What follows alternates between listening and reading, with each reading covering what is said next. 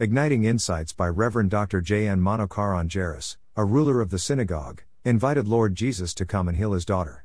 As Jesus came, a woman who was sick with a flow of blood for 12 years, touched him secretly and was healed.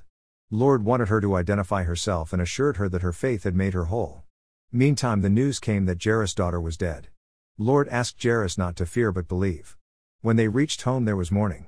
Lord took Peter, James, John, Jairus, and his wife inside the room where Jairus' daughter was lying dead. Lord Jesus kept three categories of people outside when he raised Jairus' daughter to life. Luke 8:40-56. 1. Unbelievers. There are two kinds of people, a finite mindset and a faith mindset.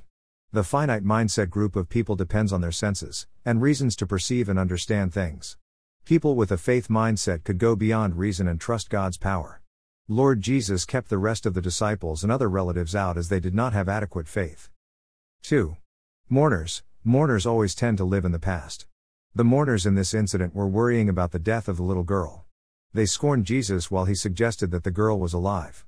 The Jerusalem temple was rebuilt, and when dedicated, the older people wept with the nostalgia of the old temple and its glory.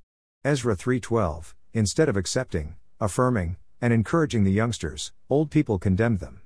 Mourners tend to suffer from selective amnesia, as the children of Israel were nostalgic about slavery as if they had great food and freedom and mourned against Moses.